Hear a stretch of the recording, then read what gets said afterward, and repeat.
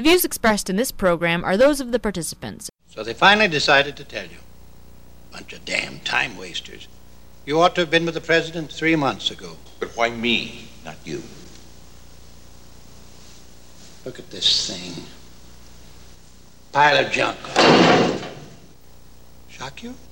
No, not shock. Surprise. No, I think it's a beautiful piece of contemporary sculpture. That's why you and not me. I'm just too damned old. You think I can handle him? I've known them all. Freud, Jung, Reich, Pavlov, Sullivan. All the old giants. They were men of their time. You're a man of your time. The president's analyst. Beautiful. He's a vital man. You'll need every bit of your strength. What kind of shape is he in? There's no manifestation of illness. No real neurosis. Certainly not psychotic.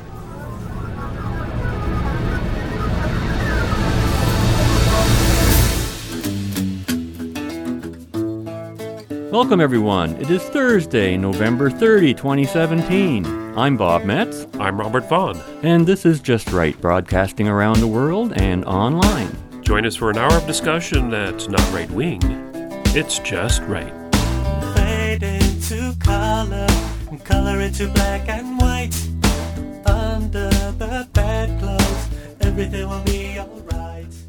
And welcome to our show today, where we are pleased to have in studio Salim Mansur, and we will be discussing the Great Reckoning that's coming in North America, which includes a discussion on Trump's foreign policy tour, Trump in Asia, what is happening in Saudi Arabia, and what's happening in the United States. So before we begin that conversation, don't forget you can write us at feedback@justrightmedia.org, subscribe to Just Right on iTunes, hear us on WBCQ and Channel 292 Shortwave. Visit us at www.justrightmedia.org, where you can access all of Just Right's social media links, including Twitter, Facebook, YouTube, and, of course, all of our past broadcasts. Thanks for joining us in the studio again today, Salim. I understand that you being a political science professor, your forte and your interest of late has been Donald Trump, his effectiveness, his travel overseas, the speeches he's given in South Korea and at the United Nations. I think we've talked about that before. And recently in Saudi Arabia as well. I have to ask you, is there a connection between Trump and the internal upheaval that's happening in Saudi Arabia? And lastly today we're going to be talking about, of course, sex. And all of the celebrity sex scandals that are going on, and you have identified a link. And I think if there's going to be an overarching theme to this show, we could call it the Great Reckoning, as what is it? The cows are coming home to roost? Yeah. No, the chickens are coming home to roost. Great Reckoning with the wrecking ball. For a lot of people. Why don't we start it off with Trump in Asia? Salim, your impressions? Yeah, thank you, Robert. Trump in Asia 10-day tour that took place early in November, traveling first to Japan, then South Korea, China, Vietnam for an APEC conference, that's the Asia-Pacific region, and ending up in Philippines for where he returned home.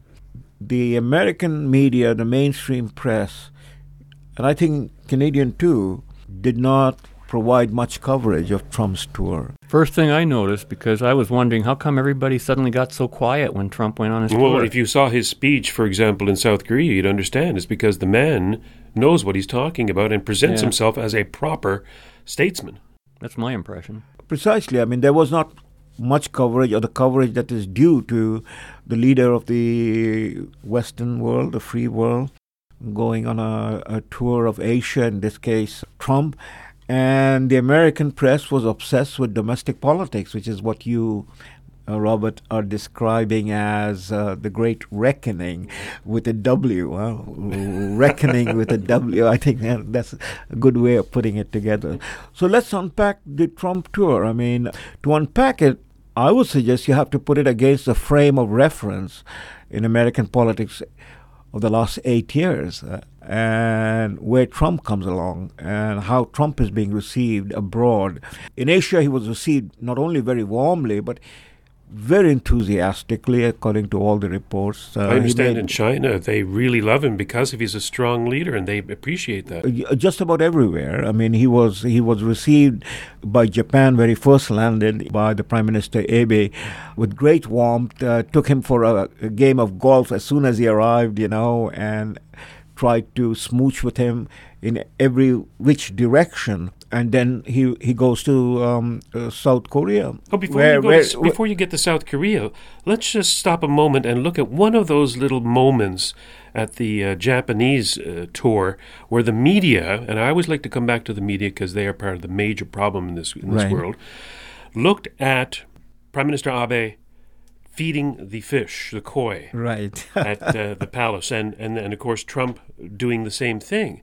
Now, what they showed in the American left-wing press, which is basically all of the American press, was Trump disrespecting the president or the prime minister by dumping out the fish food in the pond, deliberately editing out the fact that Trump did exactly what the Prime Minister Abe did.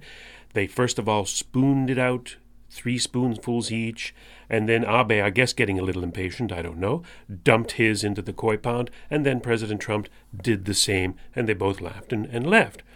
The editing was remarkable in its indictment of the press in the United States and their hatred for President Trump, even though he's acting like a perfect statesman. Well, what you're saying, Robert, is exactly what we have been watching for the last 1 year. This is the month that while Trump was on his tour, that he celebrated his 1-year anniversary of the election a year ago in November 8, 2016. The press has been in the United States, and including Canada, mostly negative, if not vicious, against Trump. And that is being consistent. And we can get into why, but it's beside the point right now. There's nothing that Trump does or can do or will do is going to satisfy the New York-Washington corridor in terms of the media and Hollywood and the establishment. For them, Trump is, in a sense, a benighted person, a joker who got elected. But the world doesn't see him like that. And as you correctly point out, what was happening was that Trump was simply following his host. He was following the culture and the custom of his host, and not that he was making it up.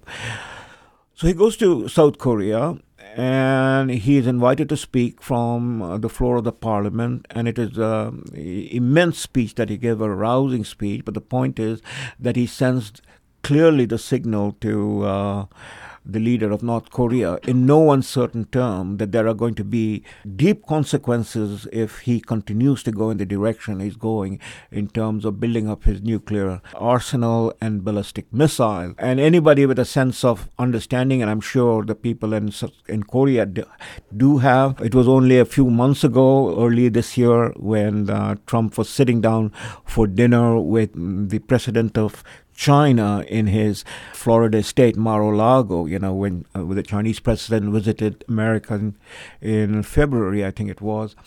Just as he sat down to dinner, he announced that he had launched a series of missiles against Bashar al-Assad. Mm-hmm. So this is a clear signal that, you cannot play fool with Trump. Trump is going to take action, and he announced that from the floor. He goes to China. It's a rousing reception. The president of China takes him in to the forbidden city where no foreign leader has ever gone, not even Nixon in 1972. I was just about to say, so only Trump can go to China. Only Trump can go to China. That's right. That's remarkable.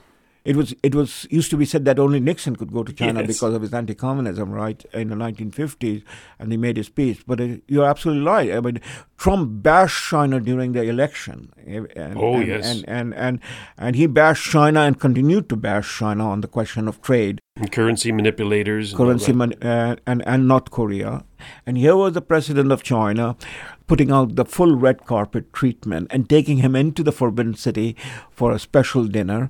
And Trump, on his part, had his granddaughter play Sing in Sing Chinese. in Chinese, yes, it was remarkable. It was remarkable. This little girl, I don't know what's her age, 5 or 6, and doing it, with complete confidence. And the Chinese was just bowled over. Well, the American media wasn't bowled over. They started criticizing this is not a presidential way of doing things, but that's beside the point. The Chinese just fell in love with Trump. President Xi, it seems, wants to make up with Trump, and he signed some very big deals with China. But on the important point, the message is very clear that China has to rope in the North Korean leader. And then they go to Vietnam for the APEC conference, where he met with Putin, shook hands with Putin, asked Putin whether Putin had been involved in meddling in American election. Putin says no, and Trump said that he would take Putin at his word. Again, the American media goes ballistic that Trump will take Putin at his word and not the American media and the American intelligence. So on the whole Trump-Russia collusion scandal.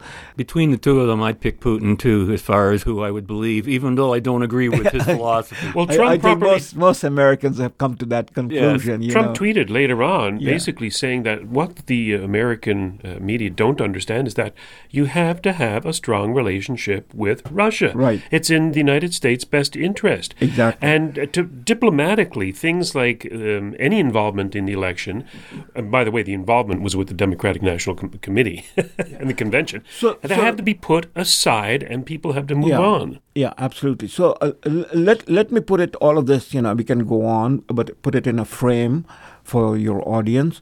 That is, the previous president, Obama, famous line was leading from behind, which amounted to basically shafting your allies and friends, throwing them overboard, which he did with Israel, for instance, and coddling with the enemies, as he did with Iran, the nuclear deal. That was his last kick in the can. So leading from behind, the 8 years of Obama was indeed a complete sham and a failure. What happened in Benghazi, where an American ambassador was killed, and everything was blamed on a video when it was actually, the Al-Qaeda forces and the terrorists that had basically broken into the American embassy, to the issue of Syria, where he drew the red line and walked away from the red line, and of course the Iran deal. And then you see Trump, this was not only in the Asia tour, but his first foreign travel was early on to Saudi Arabia in March, when the king came out to the plane to receive him, and we saw him doing the sword dance and everything else. And he didn't bow to the king as Obama did. In fact, it was the other way around. And the whole planning by the Saudis, where they brought in the entire leadership of the Arab Sunni world to come to Riyadh to meet with Trump, and Trump read the Riot Act on terrorism that they have to change. Then his trip to Europe to meet the European leaders, and he went to Warsaw and he spoke at Warsaw, and he reminded everybody, speaking from Warsaw, the cost of freedom, what Poles had suffered in the Second World War from both the Soviets, Stalin, and the Nazis, Hitler. It was a remarkable speech he gave there, in defense of freedom. And again now in his Asia tour, and what you see is that the world sees what Trump has done is not leading from behind, but leading with a big stick and talking softly and getting the message out that America is back, that American allies can fully rely on American leadership. While Trump was speaking in South Korea at Seoul, 30 miles from the demilitarized zone, the line between North and South Korea, at the parliament, there were 3 aircraft carrier task force in the waters close to the Korean peninsula. So carry your big stick, speak softly but carefully, and the allies can now rely upon them. That's exactly what was happening in Philippines. That was happening, with the Japanese. And a clear message to enemies, potential enemies, and rival that the United States is not going to back off, which is a message clearly to China. The Korean miracle extends exactly as far as the armies of free nations advanced in 1953, 25 miles to the north. There it stops. It all comes to an end. Dead stop. The horror of life in North Korea is so complete that citizens pay bribes to government officials to have themselves exported aboard as slaves. They would rather be slaves than live in North Korea. And so, on this peninsula, we have watched the results of a tragic experiment in a laboratory of history. The result of this experiment are in, and they are totally conclusive.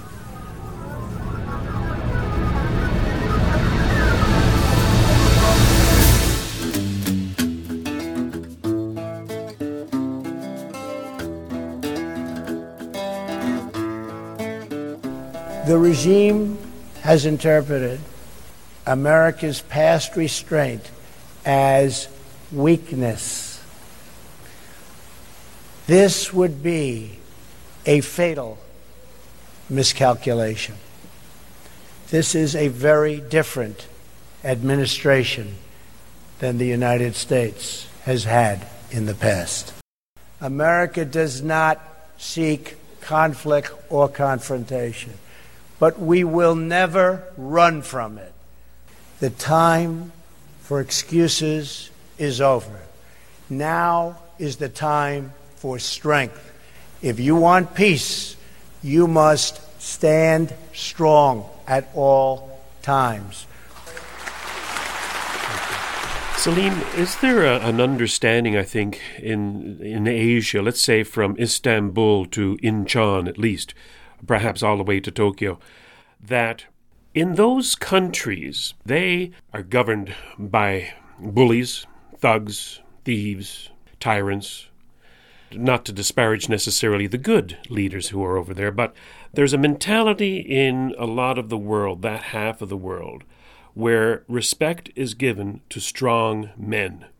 Could that be part of the difference that we see towards the attitudes towards Trump here in the West versus there in Asia? I think you've hit the nail on its head, Robert. Absolutely, I would say. So in Asia, there is appreciation for strong leaders, or what we might put it in, political philosophy terms, authoritarian leaders. Not necessarily to call Trump a bully or a thug, but simply as a man who knows what he wants and is not afraid to go out and get it.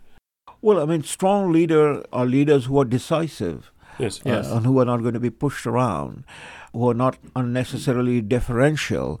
A few years ago, there was a lot of discussion in American cultural scene about metrosexual, and people like John Kerry and, of course, Obama. In that sense, very effete. symbolize it, the metrosexual personality, comfortable in the sense of, having no gender clearly defined, Well, in Asia, and I think not only in Asia, in Africa, in Middle East, but as you pointed out, from Istanbul in Asia to, say, Seoul in South Korea, there is not much respect for such personalities, I mean, whatever may be the individual characteristic of a person, the leader has to be seen as manly. Even if the leader turns out to be, there are women leaders. And the classic case was Golda Meir and Indira Gandhi. Indira Gandhi defeated Pakistan army. She took military action. She was decisive, So there is a great deal of appreciation for that sort of thing. Whether those leaders are thugs and despots is also true. After all, Mao Zedong in China was a man who is responsible for over 70 million dead. But yes, and what you saw with Trump in Asia was an appreciation that Trump comes out as a strong man. And he demonstrated that in his, during the period of the primaries. He didn't back off. when he was challenged about his treatment about women, the way he treated women by Megyn Kelly in the very first debate, I mean, I think that is symbolic of it, if you want to put it, you know. Every other candidate on that stage, that is 15 candidates on the stage, basically would have sweated and collapsed. What did Trump do? He eyeball to eyeball Megyn Kelly and said, only Rosie O'Donnell. Now, of course, not everybody here in the West have such a poor opinion of Donald Trump. There was a recent article in the National Post by Conrad Black. Perhaps you can talk about Lord Black's impressions of a very effective president. It is. In his most recent piece in National Post, which was about Trump's Asia tour, and he put it in context, was that here it is, 1 year into his presidency, the first anniversary of his election, and the record speaks for itself. 3/4 of American economic growth at 3% plus. That is, America economically is back from the anemic flat line of 1% or negative growth rate during the Obama 8 years to having, 2 consecutive quarters now, of can you 3% growth rate, plus a booming stock market, jobs coming back, unemployment is down in over 17 years. So again, there's the context within which, again, you can see the strength and the confidence. That's just what I'm just trying to get at, is that what part of the economic uptick is due to the policies of the American government and the Trump administration versus the very confidence that a strong man like Donald Trump instills in the public, in that economic engine there. People are willing to get off of their butts and to go out and work knowing that there's an administration who's going to help them, versus the Obama administration, which was a victim administration. Everybody is depressed. Everybody feels bad, so nobody works. We are constrained by time, so let me answer you by taking 2 issues and putting on the table. For 8 years, Obama was out to go along with and get along with the European consensus on climate change. And then on the other side, the whole 25 years, which is what Trump attacked during the primary and what is his whole policy has shifted towards, globalism, globalization, free trade, which was at the expense of the American workers and the expense of the American economy. So Obama's was signing on to the Trans-Pacific Partnership, TPP. Well, take those 2 things and put it on the table. What did Trump do? The very first thing he did was he tore up the Trans-Pacific Partnership. That means the signal to the world. And particularly now on his Asia tour, because that was one of the things that Prime Minister of Japan was hoping for, was that he could smooch Trump back to accepting the TPP, which was what's their part of their discussion at the APEC conference. But Trump was having none of it.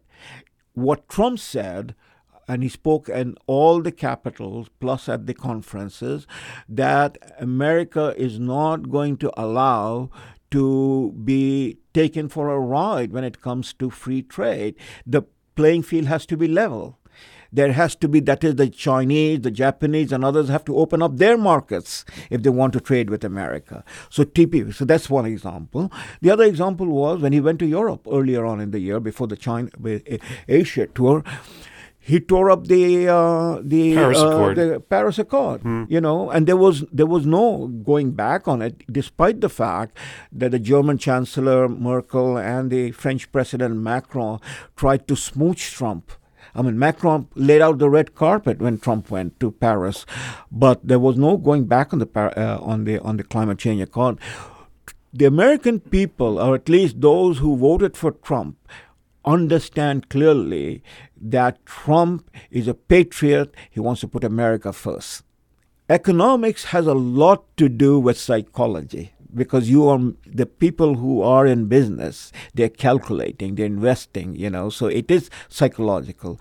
They clearly see that the Trump administration is going to be, he's a businessman, he's going to be friendly towards the free market capitalist economy that is the United States. Well, more than that, by sending these signals, he has sent a very clear direction in which he's going, in which they can have that confidence. Precisely. With Obama, it was exactly the opposite. You didn't know what he was going to do from one day to the next.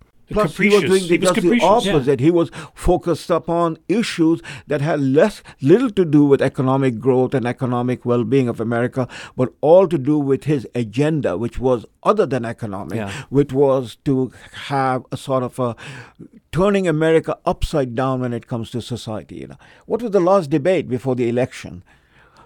America having transgender bathroom. Yes. See, we have forgotten that. Yeah, it's forgettable. You see, so it is forgettable, Yeah. but that's what it was, and the American public saw that. The whole issue about the wall and immigration is again the issue of economics. You know, if you're going to have America have an open door to anybody coming into America, and America doesn't, what does that do to the working force in America? It lowers the wage rate. It creates greater unemployment, you know. So the issue of immigration and wall cannot be separated. In fact, it is impossible to separate those things from the question of economic well-being. And you can see that now that the income level of the working class has increased very rapidly, according to the reports. You know, it is 17-year high in America now. You know, there's a psychological wall that's already gone up around the borders of the United States, which I think is probably more effective than any physical wall that they could erect. Precisely. And you just have to look at the immigration numbers, I believe, are down dramatically, especially from the Middle East, where they know that if they come into the United States, they're not going to get away with it. That's right. So just Donald Trump standing up saying that he's going to be building a wall has already effectively built a wall. Absolutely. Do you remember the power you once had? It was in you. When I was a very little girl, and I would learn that you were going to go into a room, I would race to get to that room before you. The room itself would change. If there were people in it, they would stop and wait and listen to what you would say to them. How I longed then to take your hand and walk with you through the halls of power. To feel that terrible strength going from you into me.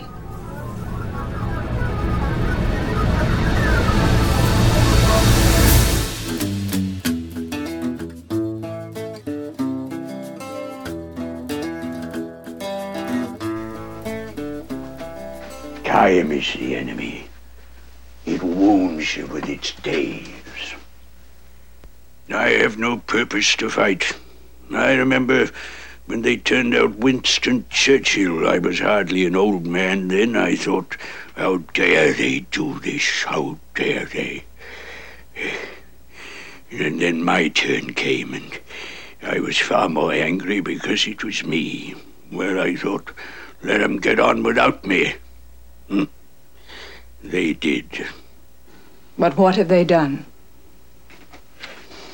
Is this the kind of world you would have made?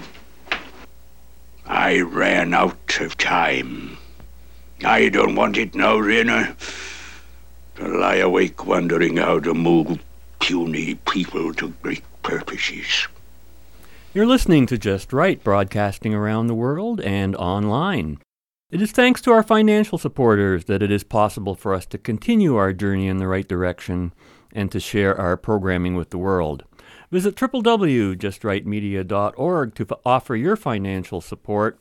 And while you're there, be sure to sample some of our timeless past broadcasts, all archived not just for your listening enjoyment and convenience, but also as a record of our dedication, consistency, and principled approach to the discussion of all things just right about freedom and capitalism. And one place that freedom and capitalism have not yet been discovered, it seems, is Saudi Arabia, Salim. I've been reading some very strange news reports about princes being arrested, and it seems like a lot of internal turmoil going on over there that just gets a side column in our papers here. And it seems to me to be big news, not the little tiny mentions in the paper that we're getting here. Am I missing the point? No, you're not missing the point. It is very big news. But I would say that most people across the board have very little sense of what's happening because Saudi Arabia is such a closed society. But what we do know from what has been spoken about in the Middle Eastern press, even in the Saudi Arabian press, is that there is a dramatic, unprecedented, I would call it almost revolutionary developments that have taken place. The difference being that this revolution is taking place from the top down. It reminds me of a closed society like Soviet Union, where the leadership, in this case Gorbachev, tried to bring about dramatic changes in the former Soviet Union with Glasnost, that was the opening, and perestroika, some sense, realignment of Soviet policies, domestic and foreign. In some sense, that's exactly what is happening, or something similar is happening in Saudi Arabia. Saudi Arabia is a closed society. It is run by one family. It is the only country in the world that has on its name the name of the tribe or the family, Saudi Arabia. So this Saudi family that has run this place for now over 80 years. And what has happened that we know, November the 4th to be exact, there was developments that the Crown Prince, who had been a young man somewhere in his early 30s, 32-year-old, name is Mohammed bin Salman, he is the son of the present king, King Salman, moved against his own family. There were massive arrests. The numbers are unclear, but some numbers are about a dozen very senior princes were arrested. The numbers go as high as 40. These princes were arrested on charges of anti-corruption. There is very dramatic changes taking place according to what little we know in terms of foreign policy. Saudi Arabia has shifted completely its gears towards a rapprochement with Israel, supported by Egypt, and of course the United States under Trump.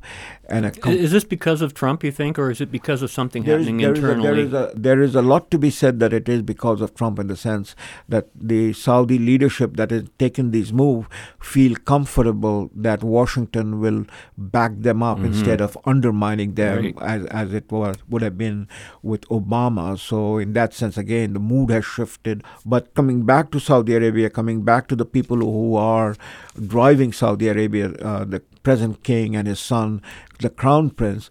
So there is a massive realignment taking place, and also a clear indication that the Saudis are moving against Iran, which is seen to be, from the Saudi perspective, the real enemy that is threatening Saudi Arabia, threatening Saudi Arabia's allies. There have been news about ballistic missile that had been aimed at Riyadh from Yemen, which is an ally of Iran.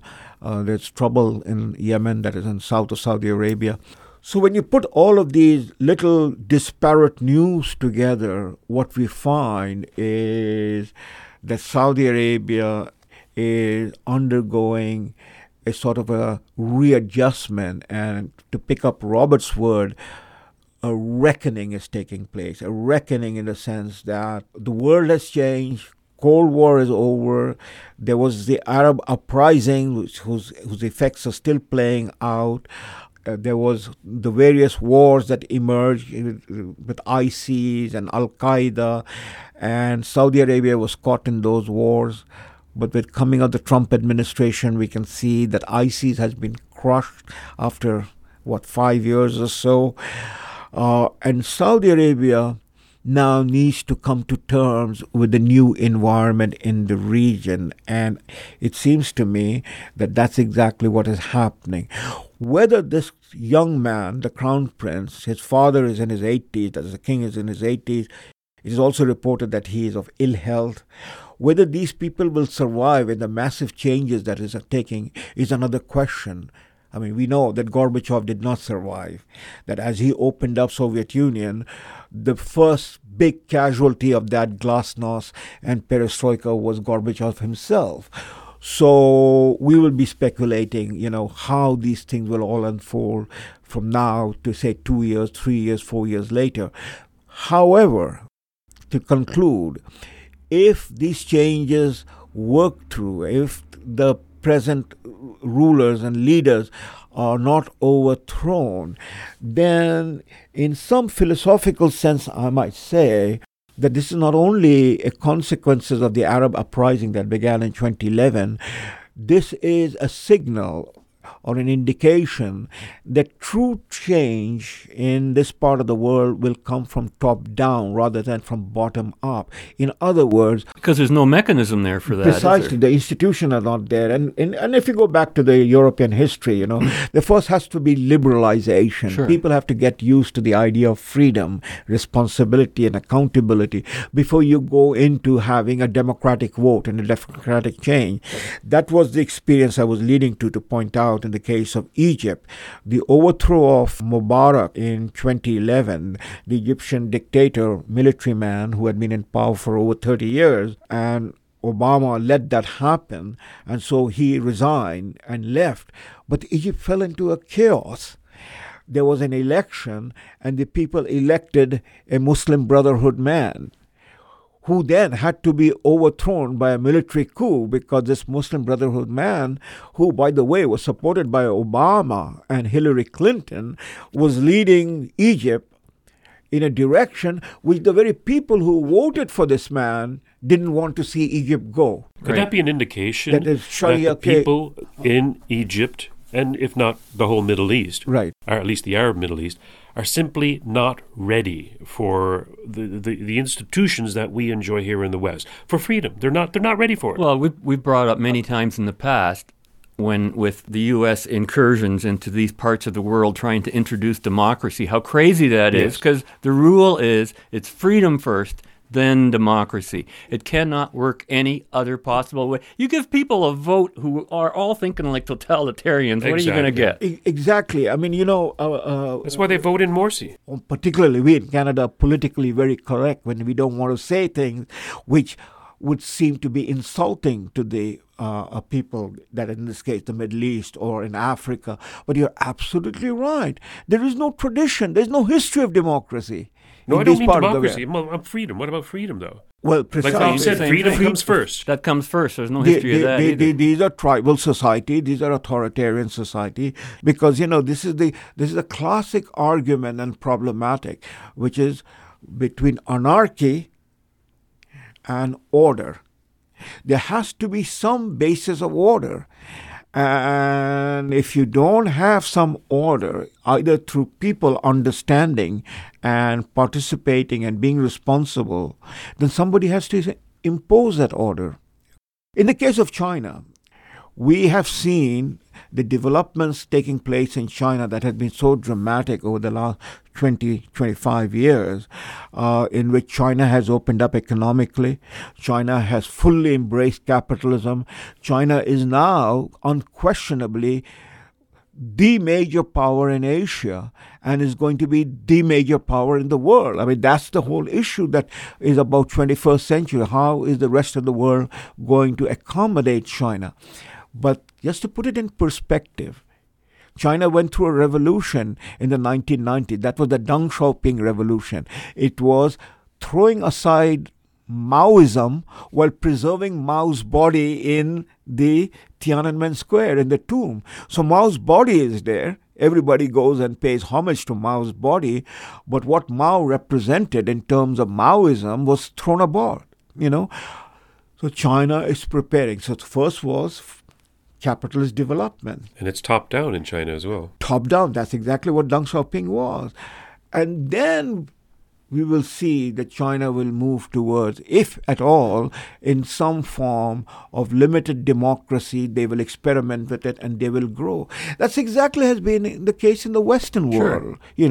Britain went through stages of reform, the Great Reform, the question of giving franchise to voters slowly, and finally the women vote, and so on and so forth.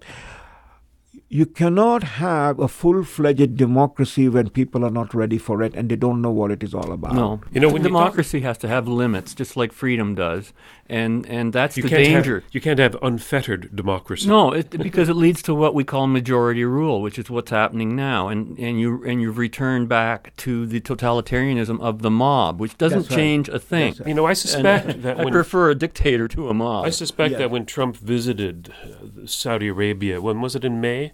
Yes. That the word he put in the ear of MBS, or Mohammed bin Salman, is, listen, the rest of the world is going to leave you behind.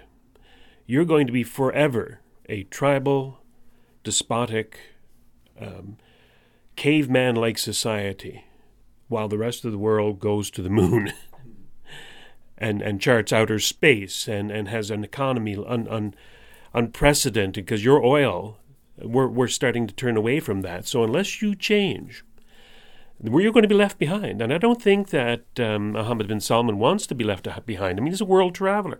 He's a billionaire many times over. He's a capricious billionaire. I understand he bought $1 billion yacht off some Russian just on a whim. But I think that he understands exactly what Trump is saying. And Trump is saying, look, we're not going to interfere with your internal politics, but you have to do this yourself. And that's why, and it seems almost two-faced, Mohammed bin Salman, is on the one hand allowing women to drive and to attend football games, but on the other, he's actually crucifying, and I mean that word exactly, literally crucifying, peaceful protesters, 17-year-old peaceful protesters.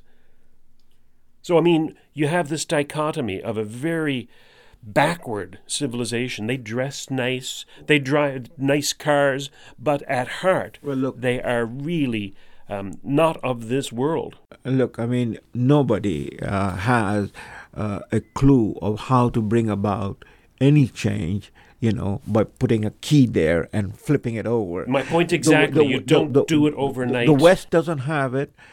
What the West is today was also, a question of trial and error over a whole period of time that we've come to it. I mean, remember, the founding fathers in the United States sitting around a table, and trying to work out the Constitution and the Republic, and all of them were slaveholders. They were all men, and they all came from a certain background. But the United States is today the world's greatest democracy. Stages and stages and stages of development. Well, you're found to point out that in the United States it was like a Jeffersonian revolution, while in the rest of the West it was a Burkean slow revolution. Right. The point is that these things go through, trial and error, and a society moves forward, Part of the trial and error is there is all going to be violence. There's going to be conflict. There's a societal conflict because society is too complex and there are cleavages over there. I give the example of India. India is the world's largest democracy. India became independent exactly 70 years ago this year, 1947. 2017. And India had not had a military dictatorship like so many other countries. India has developed its institutions, it has had elections, it has the constitutional rule, prime ministers, presidents, but all of these were based upon the previous 250 plus years of British governance in India. Right. You see, the slow process, the process of transition, and the entire leadership, the founding fathers of Indian independence, Mahatma Gandhi, Jawaharlal Nehru, on and on and on, they were all educated in Britain. They all spoke English. They all knew their John Locke and John Stuart Mill, inside out. And so they established a parliamentary democratic system based upon the country that had ruled them. They could look outside their country to see what worked and didn't work elsewhere, precisely. too. So you can look, you can see the case of India. India went through huge problems, but India has evolved democratically. That didn't happen in China. 1949, the Chinese was a revolution.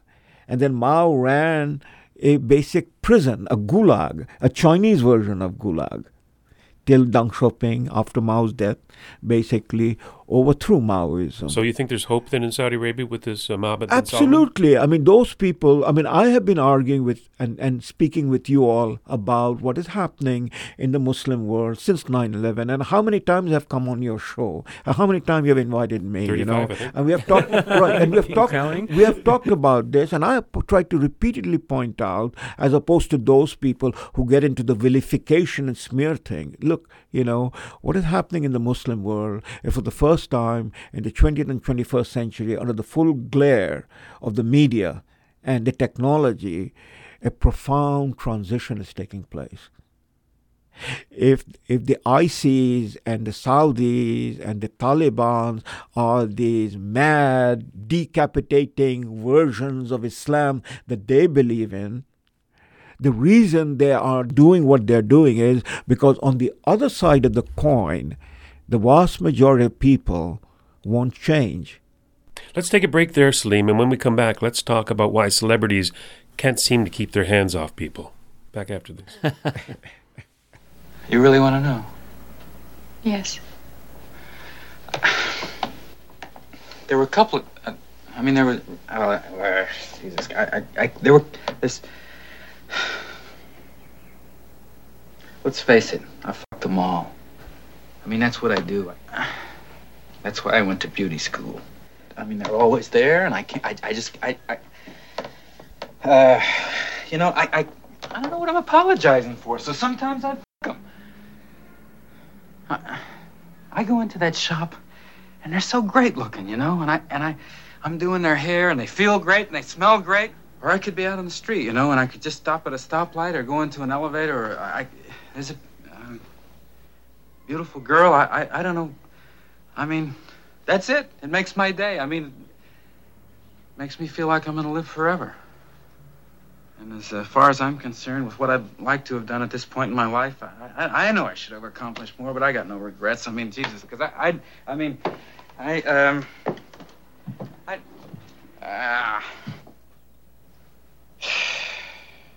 maybe that means I don't love him. Maybe it means I don't love you. I don't know. Jesus.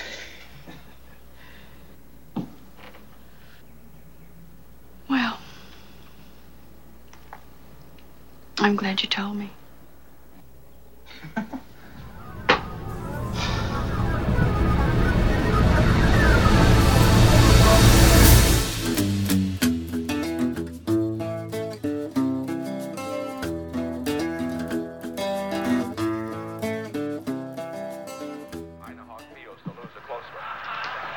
How long you been here? All night. You live like a pig.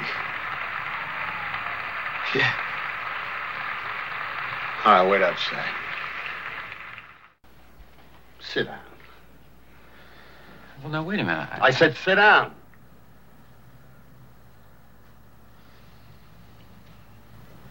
Now, George, either you admit it to my face, man to man, or I'm going to have them pounded out of you.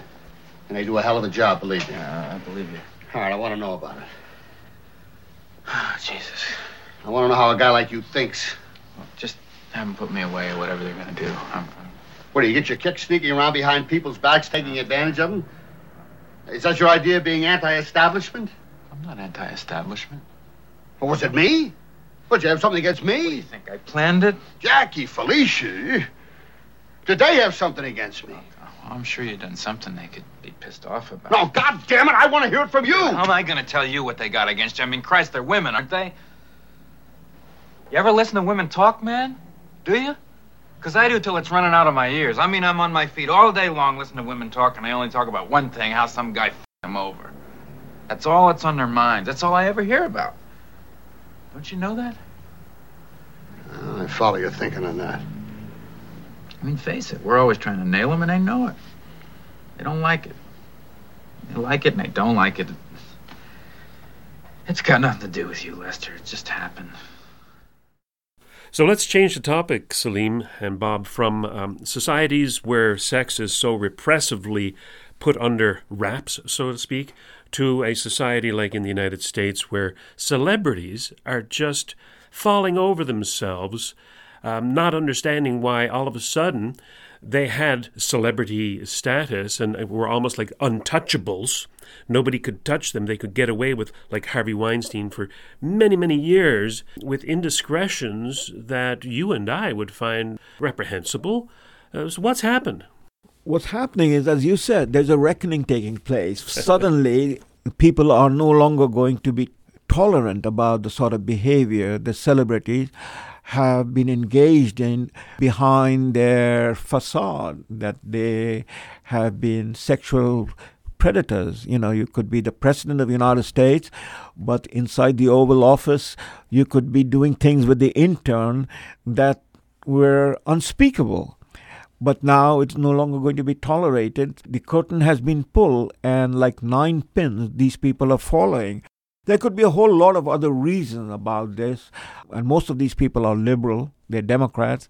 They're the people who rode the high horse that they defend women, they defend children, they defend propriety, but they're the ones who have been the most abusive. Harvey Weinstein, you mentioned, Kevin Spacey, and now we have Charlie Rose, Al Franken. I think there will be many, many more to be exposed. But my thoughts are, apart from individuals, I mean, the whole problem of sex and sexuality, we talked about it when we talked about Hefner, is an old story. There's nothing new about it. The question is decorum and propriety, and that has been blown away. And so my thought leads me back to the question of all of these people, and they were very high-powered people, and they are very high-powered people. After all, President of the United States, Bill Clinton and his wife running for the presidency and Secretary of State. So they're very powerful people, very successful in their profession. And what I find, therefore, very odd was the lack of self-awareness of what they were doing. The stories, we don't have time to get into it, but the stories that we are reading about them, about Charlie Rose, the way walking around nude, or Harvey doing that, in front of female workers and female companions, and groping and unwanted sex. Where were their self-awareness? But didn't they all come from the hippie generation of free love? And yes, so this is where I was coming to. I mean, the other day, Charlie Manson died. He was 83 years old. Charlie Rose is 75 years old. I see this as a generational phenomena. That is, people born in the mid-30s to people born in the mid-60s, a 30-year period. This 30-year period coincides with the end of the Second World War and the Vietnam War. People born, they were the baby boomers, or the second generation of baby boomers. And so this period that we're looking at, from about mid-1940s to mid-1960s or 70s, early 70s, is a period of profound changes in American society. This was the Vietnam years. This was the years when on the cultural scene there was a celebration of pot smoking, free sex, Woodstock generation. Everything that was sort of undercover was now going to come out of the cover. That was the Playboy magazine. That was the Hugh Hefner story. And there were abuses. There were excesses. There were lack of self-awareness. The pendulum now is swinging back against that. That all the decorum, all the propriety, all the decency which any society must have, they're excessive. Putting a woman in complete burqa, like a coffin, is one side of the excess. The other side of the excess is taking the issue of Woodstock and making it into your lifestyle, whether it is with Charlie Rose or Harvey Weinstein, is an excess. And I think that's where we have arrived at. And the rest of the society is saying, that is middle America that voted for Trump, is saying, we are not going to go down this road. Isn't it interesting, not just the behavior of these people, but the fact that they could get away with it up until basically just this year. What has happened this year that this older generation is being brought to justice, if you will? Again, we are in the midst of this pendulum swing. So even as we are speaking about it, we ourselves do not have that deep perspective. I think, 25, 30 years from now, 50 years from now, when people write about the events of the first 20 years of the 21st century, I think one of the main watershed event in American politics and culture was the election of Trump. We're so close to it that we cannot fully measure it. The election of Trump was unprecedented. But nobody is he just a symptom? it. Was the election of Trump another symptom of something else?